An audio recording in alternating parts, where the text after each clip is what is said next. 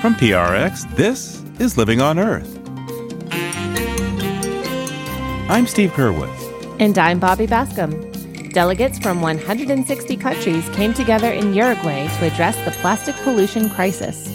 We saw a continued commitment by the countries to take urgent action and strong commitment to scientific input. And I'm really looking forward to seeing the Secretariat develop an elements paper with core obligations to help set the stage for the next negotiation. So I think we've set it up for success if we can stay on track. Also, bipartisan members of Congress tell the oil and gas industry to get behind offshore wind development in the Gulf Coast. Listen, you can come kicking and screaming, or you can be a part of the change. And the change is going to come because we're going to continue to fight for economy, for the environment. Wind power and the fight for clean air and local revenues and more this week on Living on Earth. Stick around. From PRX in the Jennifer and Ted Stanley studios at the University of Massachusetts, Boston, this is Living on Earth. I'm Steve Curwood. And I'm Bobby Bascom. The world produces around 300 million pounds of plastic each year. Less than 10% is recycled, some is incinerated, but the vast majority ends up in our landfills and oceans where it pollutes and kills marine life. So in March, delegates at the UN Environment Program committed to creating a legally binding agreement to tackle the plastic crisis, all the way from production to disposal, its full life cycle. The first of 5 negotiating meetings, which will eventually produce a treaty document, recently wrapped up in Punta del Este, Uruguay. For more, I'm joined now by Margaret Spring, the Chief Conservation and Science Officer at the Monterey Bay Aquarium. She attended the negotiations as an observer and delivered the statement from the Science and Technology Major Group at the talks. Margaret, welcome to Living on Earth. Thank you. It's great to be here today. Now, there are many different ways to write an international agreement like this, and it's very complicated, of course, and every country has their own interests and opinions on how to go about it. From what I've read, there were 2 basic approaches to creating the agreement that were discussed here.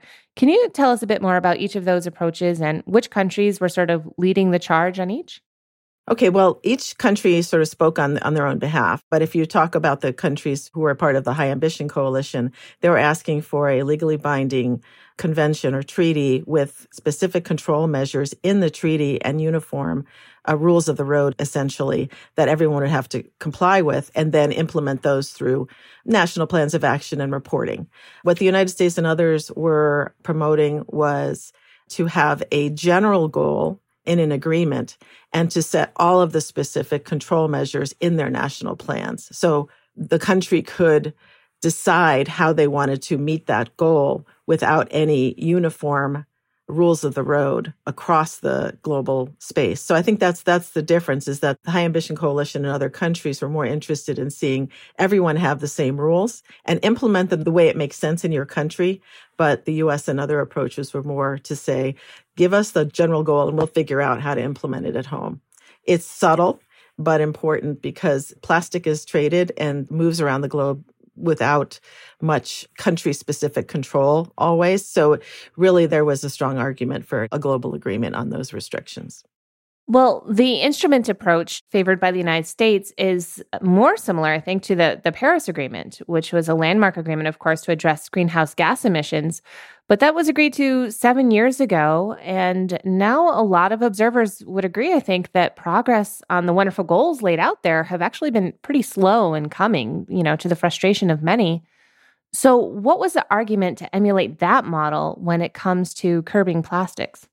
The sense I got from that discussion was that the United States was very strongly in support of a zero plastic pollution in the environment by 2040, which is the same goal articulated by the High Ambition Coalition. It's just that they disagreed on how to get there. There was a concern that a convention approach might take too long. That was one of the arguments put forward by the United States, that it was more nimble. The United States is taking this approach of a national action plan largely because they state they want to avoid delays associated with ratification of a treaty. And most of the civil society there and others really did not agree with the United States' approach. And of course, many of the other countries did not. Now, we know that chemicals like PFAS and phthalates can be found in many plastics, and they pose serious health threats. To what extent were those chemicals and the health problems associated with them included in the discussions here?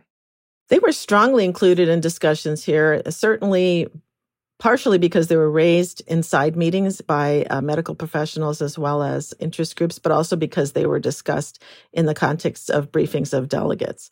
And the delegates, I think, really learned a lot at this meeting from scientists and others about the potential harms that plastics pose. There have been a number of publications recently in the last year or so that have really raised this issue, but I felt that the people at the meeting themselves were really talking about this a lot and raising really strong concerns about it. And I was representing the International Science Council in my role there, and I did speak, having discussed with a number of other science professionals the need for action because the science we had was very strong on those issues. Now, how strong was the lobby presence here? I mean, oil and gas companies stand to lose a whole lot of money if we suddenly start curbing our production of plastic. What kind of influence did you see there? There were a number of people there from various industries, whether they're brands versus plastic producers. The plastic producers, I think, were more interested in discussing ways to improve recycling, and they were very clear about that. There was some interest on maybe as the issue of chemicals and toxics came up very strongly in these meetings in opening this up to more transparency. And so they seem to be moving in that direction. The brands, on the other hand, are very concerned, and a number of them were in a business coalition that spoke at the meeting, and a number of them were actually for source reduction. So there's a real split and a real spectrum of industry there. But there's certainly some concerns about some of the plastic producers really slowing progress, the fear of that. And I didn't see that in the end because I think that the strong voices for moving fast were still there. Right. Well, that's the thing. I mean, the other side of that coin is that the companies that are producing these materials that we're so concerned about have a role to play in reducing the problem. Absolutely. I mean, that's one of the things that came up was that there needs to be a lot more understanding of how these materials are being produced, what's being put in them, and what threats they pose to human health in particular. And that was a very strong topic of discussion, probably stronger here than at previous meetings, which was the concerns about human health and the leaching of chemicals and toxics from plastics during their use and during disposal. You heard that from the countries where disposal is a real big problem, such as the Southern Hemisphere, as well as from public health providers and doctors who were there at the meeting who were speaking about the dangers of endocrine disruptors and others. And so that information is largely held by the industry without a lot of transparency, and that is where the industry has to be part of the solution. Now, from what I understand, there were initially several approaches suggested here, one being to eliminate just single-use plastics, another to eliminate marine plastic, address that problem.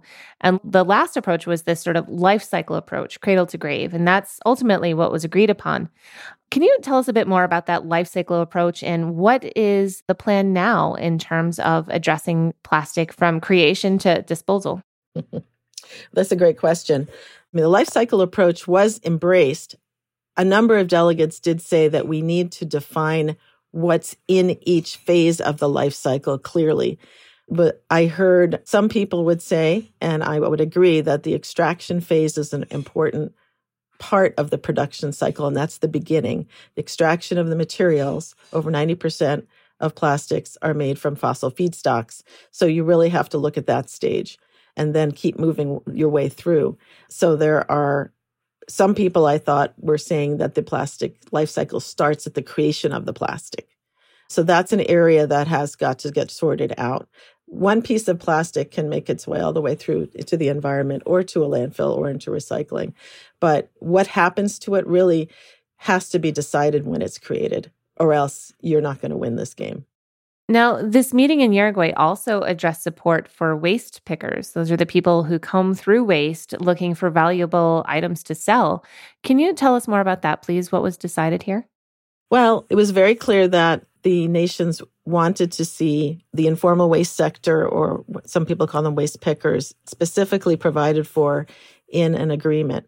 And there was a coalition that was launched at the meeting called the Just Transition Coalition, that was supposed to elevate the role of the waste pickers in the negotiations. And so I think that was achieved, but the specific requirements would be transition for them in whatever the final agreement is for their jobs, but also for improving the health and safety of those workers who really are at risk in working with these materials. And so the health issues came up with respect to them, as well as the need for an economic solution for these countries and these people who are within that system and are providing a very excellent role because they're actually reducing the amount of waste that is going into the environment. So what's the take home from this meeting? What actually was accomplished here? So I think we saw a continued commitment by the countries to take urgent action and stick to a fast timeline on this. And there was a strong commitment to a legally binding and cradle to grave, a full life cycle approach, which is great. There was also a really strong commitment to scientific input and guidance on many of these complex issues. And so I think that's going to really be helpful in the long run. What really came through was the need to address both the environment and health dimensions, including human rights, and that civil society or people have to be involved in the negotiation to get this right. Strong support for precautionary principle, polluter pays principles, and the human right to a healthy environment. And I'm really looking forward to seeing the Secretariat develop what they're calling an elements paper, which would be submitted in advance of the next meeting with core obligations, control measures, voluntary approaches, implementation measures, and the like to help set the stage for the next negotiation. So I think we've set it up for success if we can stay on track. Margaret Spring is the Chief Conservation and Science Officer at the Monterey Bay Aquarium. Margaret, thank you so much for your time today. Thanks so much. Appreciate being here.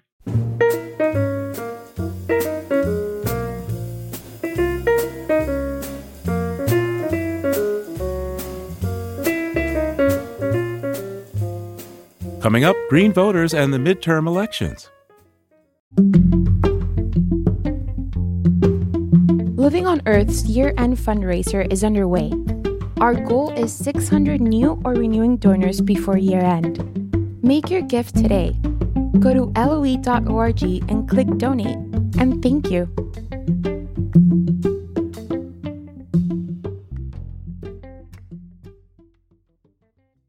It's Living on Earth. I'm Bobby Bascom.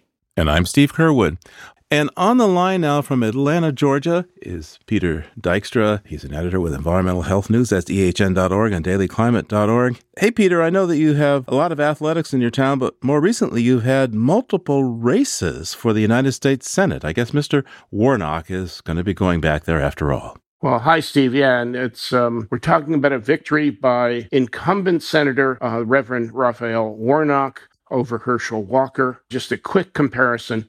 Warnock had a 100% score in the last full year, 2021, from the League of Conservation Voters. Herschel Walker's run before, but the last times he ran were in the National Football League at the University of Georgia, where he won the Heisman Trophy, and in the short-lived U.S. Football League, where he ran for a team owned by real estate mogul Donald Trump.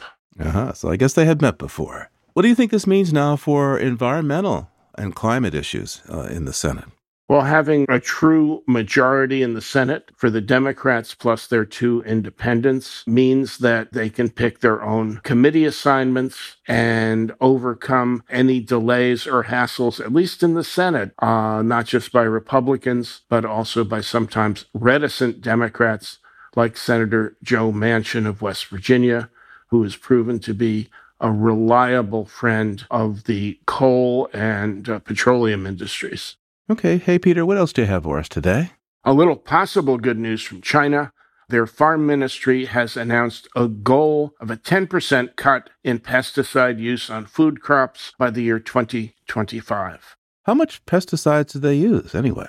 Well, here's one indication not of pesticides, but of farm impact overall. Farm Ministry of China says they have 7% of the world's arable land, and they use roughly 1/3 of the world's chemical fertilizers on that 7% of the land. Well, and of course, pesticides are linked to degrading the soil, polluting the water, and human exposure is often, well, let's put it mildly, not very healthy. Not at all, and it's a step forward, but it's a step forward from a nation whose pesticide use has been notoriously backward. Okay, tell me, what else do you have in the way of news? One thing that caught my eye was from the state of Montana, where a judge has refused to grant an injunction to two environmental groups that want to halt a very controversial, very aggressive hunting of wolves within the state that was put into motion by Montana's new governor, Greg Gianforte, who, interestingly enough, was replaced from his time as a congressman by a previous congressman, former Interior Secretary Ryan Zinke. Let's take a look now in the annals of history and tell me what you see. December 8th, 1995 was the day that many states acted on a bill passed by Congress, signed in November 95 by President Bill Clinton, to roll back the 55-mile-an-hour speed limit. That speed limit had been in effect for 21 years, ever since the energy crisis during the Nixon administration. Its proponents say that the 55-mile-an-hour speed limit saved lives and saved millions of barrels of oil. Proponents of getting rid of the ban say that it imposed on drivers personal freedom and also cost a lot of money by slowing down the nation's trucking fleet in their delivery of goods. Even in 1995, if you did 55 miles an hour on many interstates, you'd gotten rear-ended. Very, very few people out there, I would plead guilty to this myself, pay strict attention to whatever the speed limit is. Many of us tend to cheat a little bit, but the 55-mile-an-hour speed limit drove many drivers crazy. Hey, thanks, Peter. Peter Dykstra is an editor with Environmental Health News. That's ehn.org and dailyclimate.org. We'll talk to you again real soon. All right, Steve, great. We'll talk to you soon. And there's more on these stories on the Living on Earth webpage. That's LOE.org.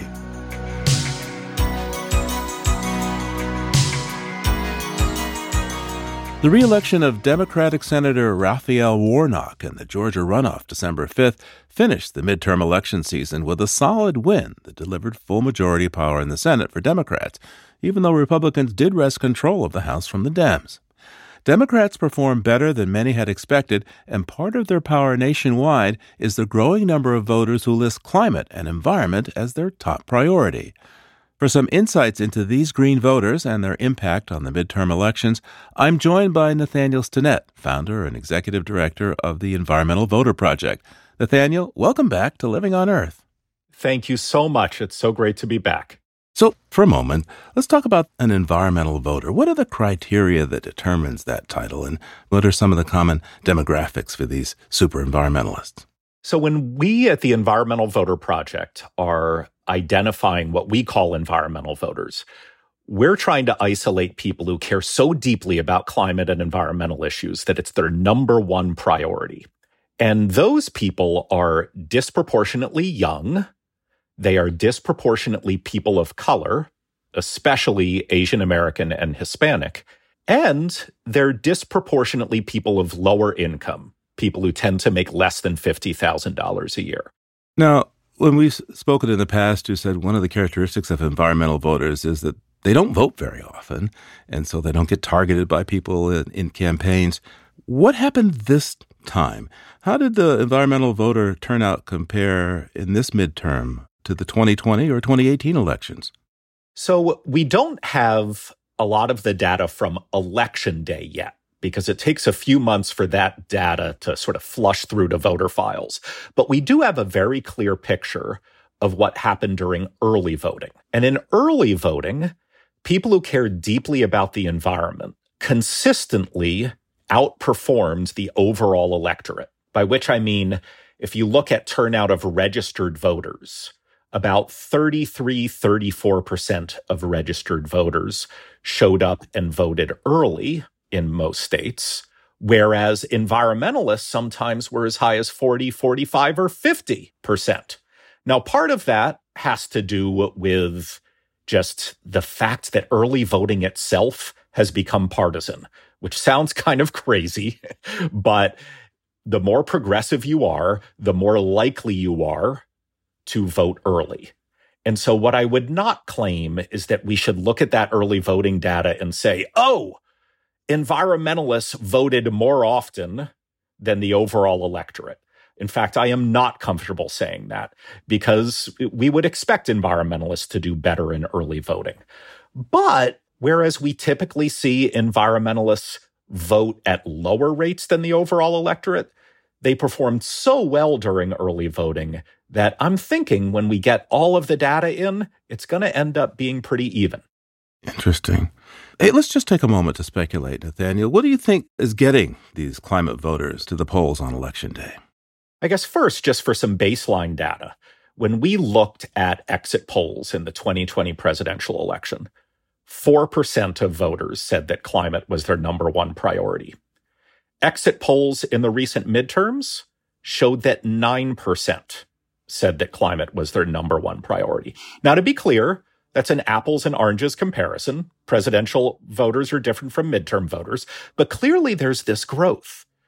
But to get to your question, Steve, I think a lot of people would say that climate change and climate politics was more of the zeitgeist around the presidential election than it was in this recent midterm. People were talking about the Dobbs decision for the midterm, and they were talking about inflation, and they were talking about guns and cost of living. They weren't really talking that much about the climate crisis. And so all I can do is speculate here, but what I think was going on is that the Inflation Reduction Act made a lot of people who cared deeply about climate move from being kind of disappointed in the Biden administration to having the wind at their backs. No, I'm not going to claim that this was a climate election. It most definitely was not. But something made a whole lot of disappointed and disengaged environmentalists show up. And I got to think that the Inflation Reduction Act had a lot to do with that. So where does the environmental voter lie in the coalition that seems to be the basis of the Democrats these days? Not just demographics, but people supporting reproductive rights, LGBTQ, labor.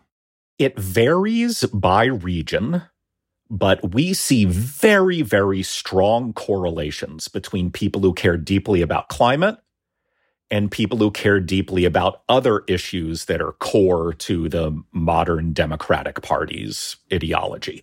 So in the Northeast, we see very, very strong correlations between climate voters and people who care deeply about a woman's right to choose.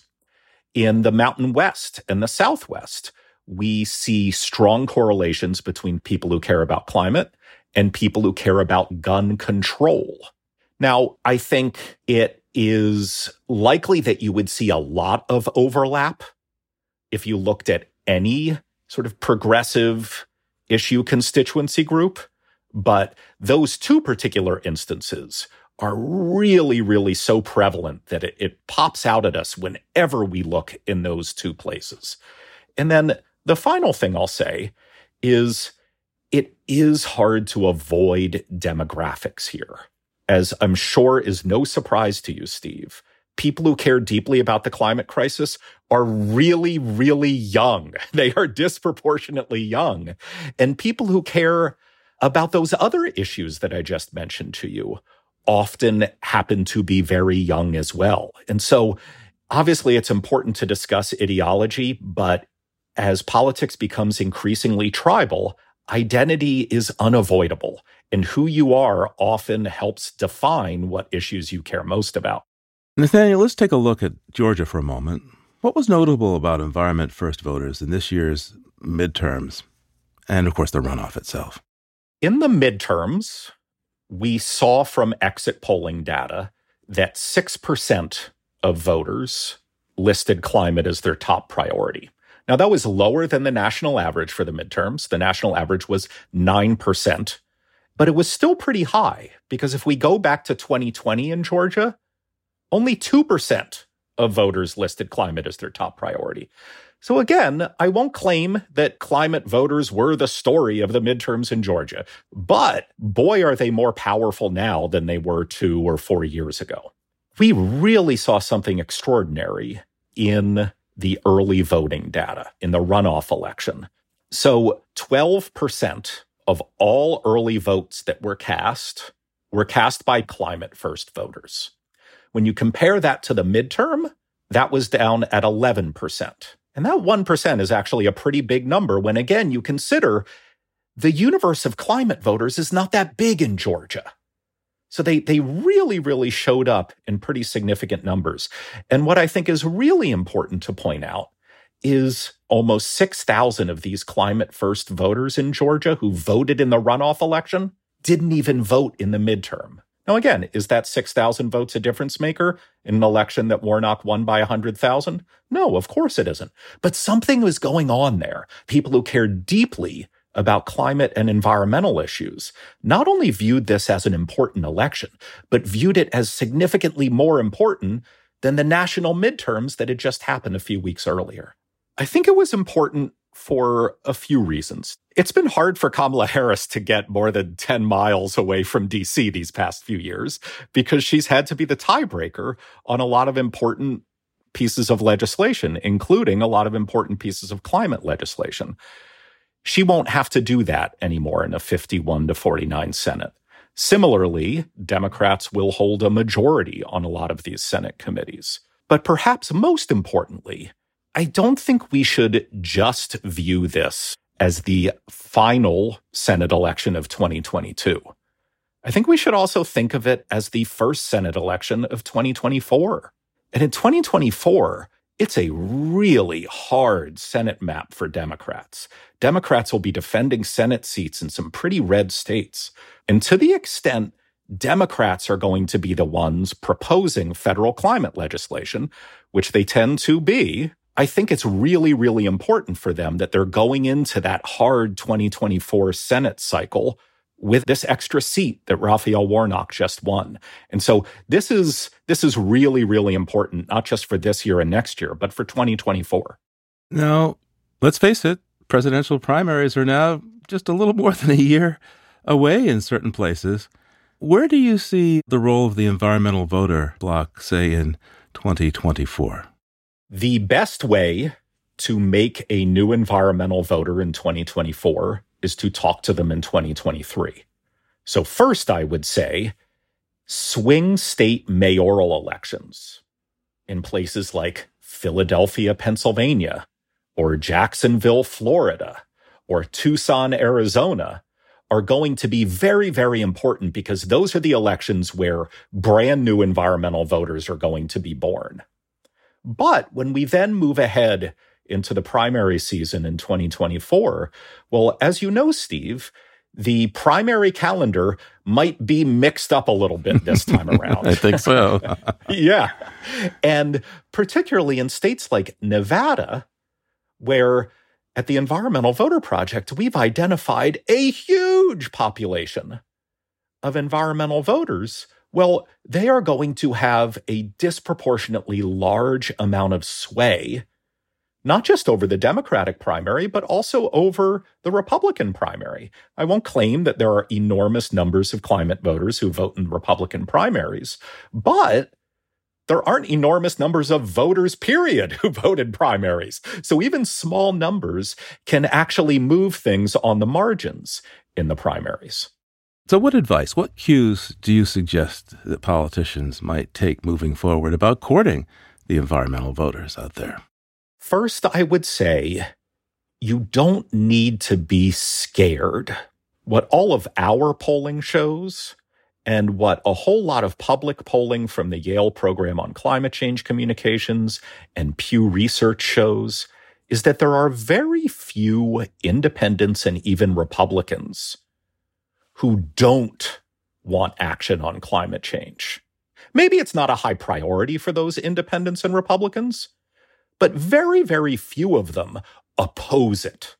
So although I would never claim that climate is the number one most important issue to huge numbers of Americans, that is not the case.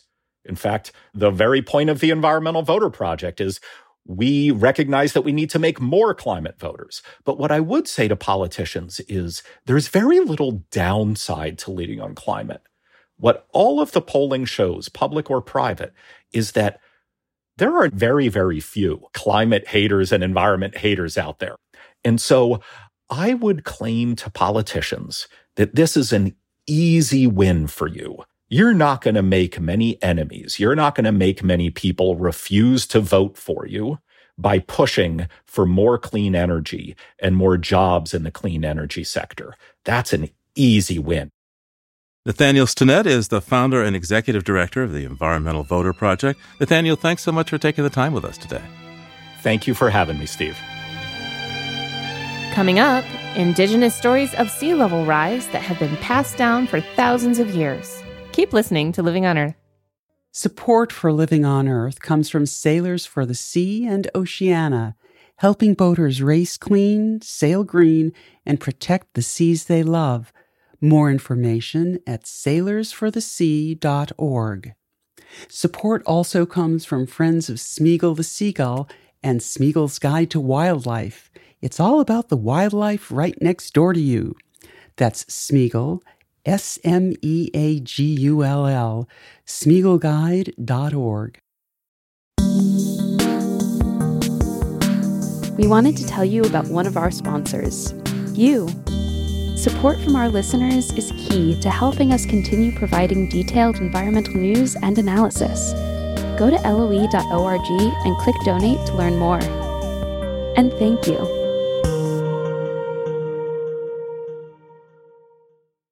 It's Living on Earth. I'm Bobby Bascom.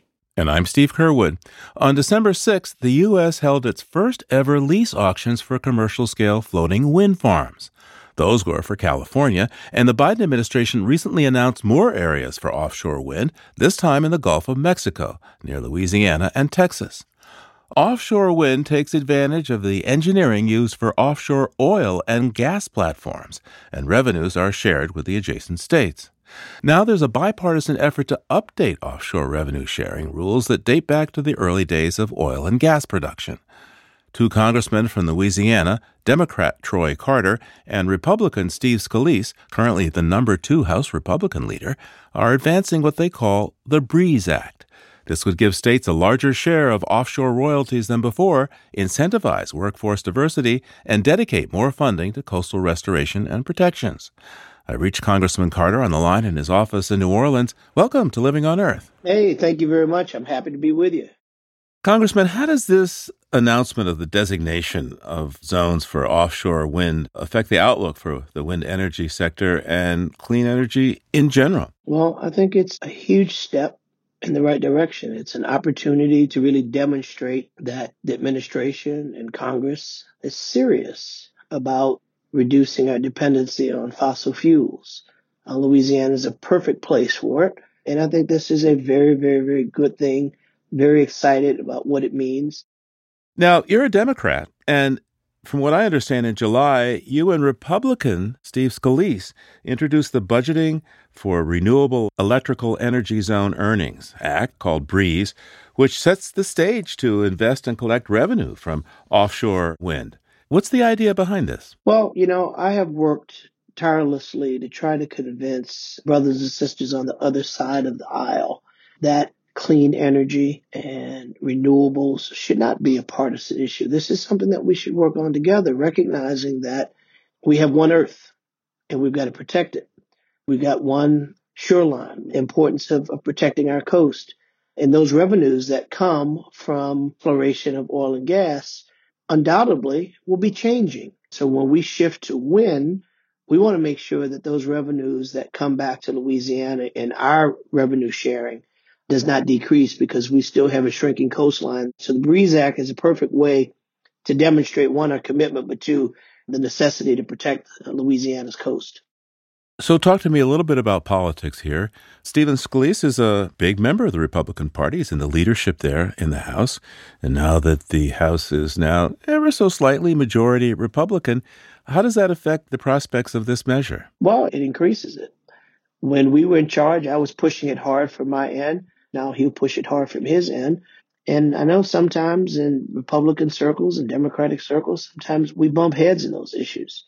Regardless of party affiliation, we've got to put people before politics. And we've got to advance those issues that are good for the American people, the Louisiana people, the people of our earth. So I feel very confident, as I did when the Democrats were in charge. This is one of those measures that just makes sense. Now, this legislation, were it to be enacted, would also cover Texas, which is another major Gulf state. And I think the expectation is that there'll be a lot of offshore wind there as well. What support, if any, are you getting from the Texas delegation? Support has been great. I think that it makes perfect sense. You'd have to really dig deep to be opposed to this. Every now and then you come across legislation that just makes sense. And I expect that the discussions and conversations we've had thus far have been very good. I don't anticipate any pushback because they will enjoy the same benefit that we're fighting for Louisiana, and they have similar issues to protect. Now, with the advent of offshore wind energy, what's being done for equitable distribution of opportunities for more diverse companies to get into this project and not just the fossil fuel crowd, which of course has a leg up because they've been doing offshore platforms for a long time? Well, the hope is that all of the ancillary businesses that are out there, opportunities to work with minority business development associations, working with the various ancillary groups, working with the local economic development arms, that as we grow into a new era of how we do things, that we are much more sensitive to diversity and inclusion and working with the local players on the ground. And so making sure that opportunity for women owned, African American owned, disadvantaged business, minority owned enterprises have an opportunity to participate in this new emerging opportunity as we look to wind and greener energy. Now, some projections say that offshore wind there in Louisiana could supply enough electricity to take care of metropolitan New Orleans. And of course, if you don't burn fossil fuel to make electricity, you don't create pollution. What are the local power plants that these wind farms hopefully will replace? And what's the expectation? What will happen to air quality there? When we're able to fuel our towns and cities with wind, we save our environment. We save people that have had to endure less than perfect quality of air. It's the kind of win-win, pun intended, that we've hoped for, that we know is out there. And we continue to see issues with poor quality of health and people who are impacted. Like anything else, there are ebbs and flows. Having cleaner, new technologies, power companies have to figure out how to be a part of the change. Our intent is not to put anyone out of business. Our intent is not to decrease the value of our economy. It is to change and protect our environment. Just because we've always done it that way doesn't mean it's the right way. And I will tell you, conversations that I've had with oil and gas, with power companies, they recognize, and I've encouraged them to recognize change is coming. Come and be a part of it. Let's do what's right by the people. The oil and gas industry is nervous, to be blunt, about getting put out of business by renewables. How are you getting them to buy into this project? Whenever you have limited regulation and someone says, now we want to step up regulation, when you've been accustomed to doing things one way, now someone says, let's do something another way. Well, no one likes to necessarily upset their formula, but as I have said, coexistence is the order of the day. And oil and gas companies have to come along with us. They have to find new ways to do what they do, cleaner, safer ways, embrace wind, embrace new technologies. I don't view old or the past as the enemy. I just view it as in need of an overhaul. And so encourage oil and gas companies to recognize, listen, you can come kicking and screaming, or you can be a part of the change. And the change is going to come because we're going to continue to fight for economy, for the environment. And wind is a great opportunity to demonstrate how we can have a cleaner environment, how we can have a stronger dependency on ourselves and not on fossil fuels for a cleaner way of doing business. And when you talk to many of the oil and gas execs, they see it and they know it's coming. I've encouraged them to embrace it, and let's do it in partnership so it's not us against them. Louisiana has a sizable fishing fleet. What kind of provisions have been considered so that people fishing aren't affected by where these towers are placed? The reality is many of the places where we have platforms now, we're able to kind of see where it makes sense that we can utilize resources. As you know, we use those platforms. They create great coral reef and end up being great artificial reef where fishermen and fisher people can go and fish. So all of our actions are obviously very, very sensitive to our bustling seafood industry, are all issues that are very much in the forefront of how we advance So now we are taking a very deliberate, careful approach to make sure that in an effort to create clean energy, we're not harming our fisheries and our waterways. Offshore wind projects can take a long time to work on and develop, and although the current Biden administration is supporting this, the administrations do come and go. How do you plan to get this project up and running far enough and fast enough within the next 2 years that it can't be stopped by a change of administration? Well, we have multiple tracks. One is we make sure that the Biden-Harris administration gets a second term. That's the safest bet. But in the interim, it is to continue to educate Republicans, independents, and others that there are a lot of things that could be, should be considered partisan, and some shouldn't. Making sure that we're protecting our earth shouldn't be partisan. Hence the BREEZE Act, having the number 2 Republican in the House of Representatives to co-author that with me, Steve Scalise. I will continue, as I've done my entire career, making sure that we depoliticize the value of our own energy independence. Things change. And when we make those changes, we should take into consideration what's best for the people, what's best for our economy, what's best for jobs, and what's best for our independence. Troy Carter is the Democratic congressman from Louisiana's 2nd Congressional District. Thank you so much for taking this time with me today. Thank you very much. I have thoroughly enjoyed it and hope that we can do it again sometime soon.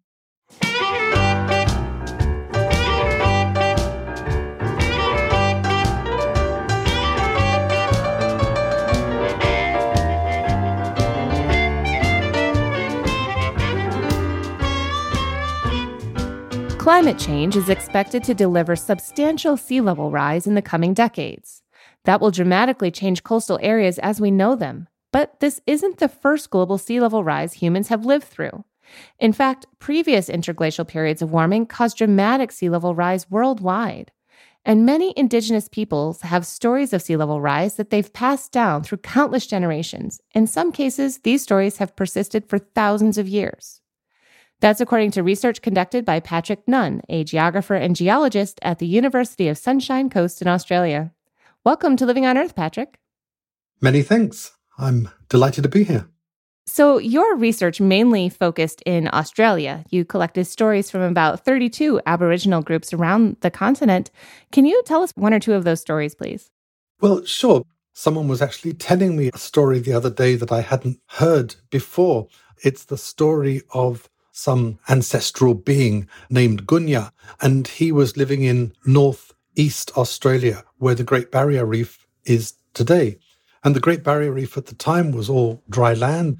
Gunya and his people walked across this area. They named different places. They developed associations with different places, most of which are still underwater. But this gentleman was saying to me, well, today we still recognize that island over there as being the top of the hill.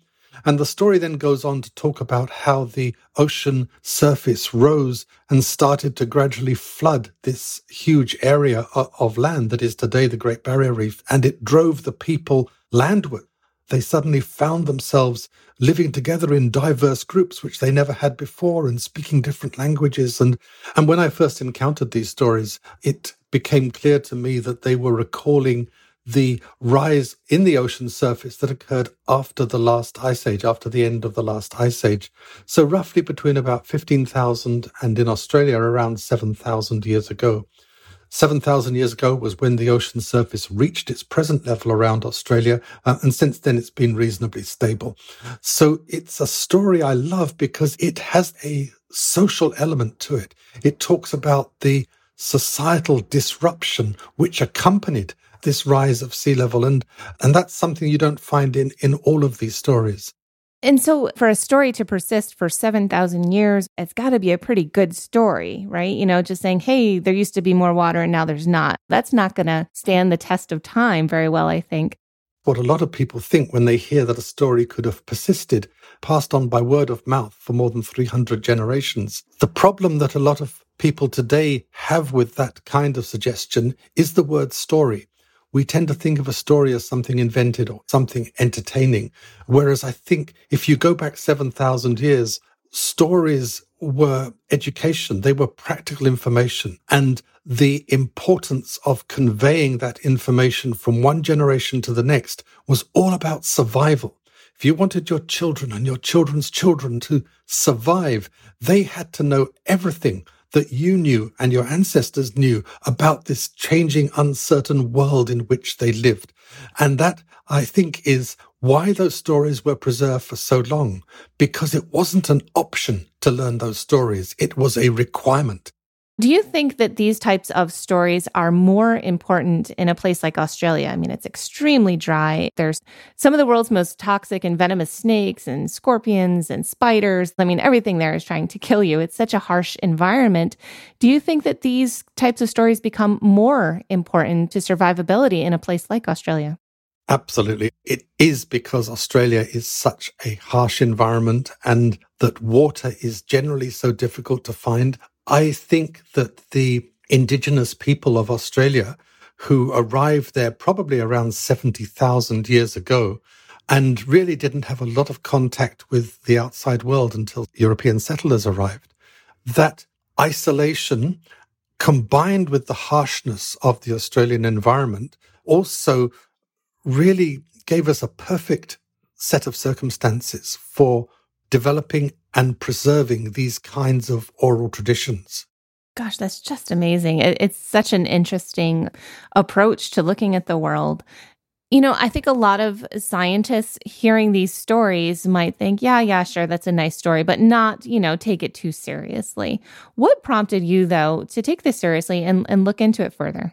So most of my research career I have spent in the Pacific Islands, and in the Pacific Islands, there were, and there still are, a lot of usually older people who are not literate, who can't read or write, who don't necessarily speak very much English, but nonetheless have a vast amount of information that they store in their heads. And when I first encountered such people, it was a real revelation to me that I think literate people tend to be very dismissive of oral information. If it's not written down, it doesn't have value, it doesn't have merit, it doesn't have validity.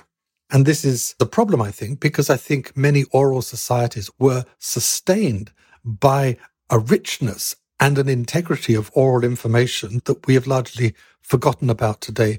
And there's actually a term for these kinds of stories. They're called geomyths. Can you give some other examples of geomyths? There are lots of other geomyths regarding flood myths. And of course, there are a lot of global flood myths as well. My interpretation of this is that these flood myths evolved in different places. When you got flooded once, you generated a story or a myth about that flood. When the next flood came along, then you amplified the previous account and amplified the next account and so on and so on. There are myths in other parts of the world about earthquakes and about tsunamis. Where Crater Lake in Oregon is today, there used to be a huge volcano, which we've called today Mount Mazama. And Mount Mazama blew itself to pieces and collapsed about 7,600 years ago. And the first Europeans to get into that area spoke to the Native Americans who lived there. And they told the stories over and over again about that volcano collapsing. That story has persisted for 7,600 years in an oral context. So it's a mistake to think that geology and the earth sciences developed only in the last 150, 200 years or so. There were people trying to explain the origins of the earth and the way that it was seen to be evolving long before people could write things down. And I think geomyth is really digging back into the distant past in the way that we've never done before. So I think it's really exciting. Well, it's really fascinating, I must say.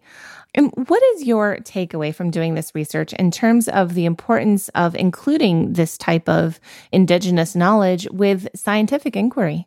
Today, we are being confronted by climate changes that are more rapid than they have been for several thousand years. They're not unprecedented in the history of humanity. So the rise of sea level that we're experiencing today and the rise of sea level that is projected to occur over the next 100 years or so is less than what it was during the period of post-glacial sea level rise. So I think that we can look back into the past and we can unpack our distant ancestors' encounters with rising sea level and learn from what we can discern of their experiences. We can look into the past and we can realize that our ancestors survived this period of prolonged and rapid climate change. They survived. And that gives us a certainty, I would say, that it's possible to survive this period of climate change. So the sky is not falling. This is not the end of the world. But our ancestors 7,000, 8,000, 10,000 years ago also had to undertake profound adaptations in order to survive. Patrick Nunn is a geographer and geologist at the University of Sunshine Coast in Australia. Patrick, thank you so much for this time today and all of these wonderful stories. Many thanks, Bobby. I've thoroughly enjoyed it.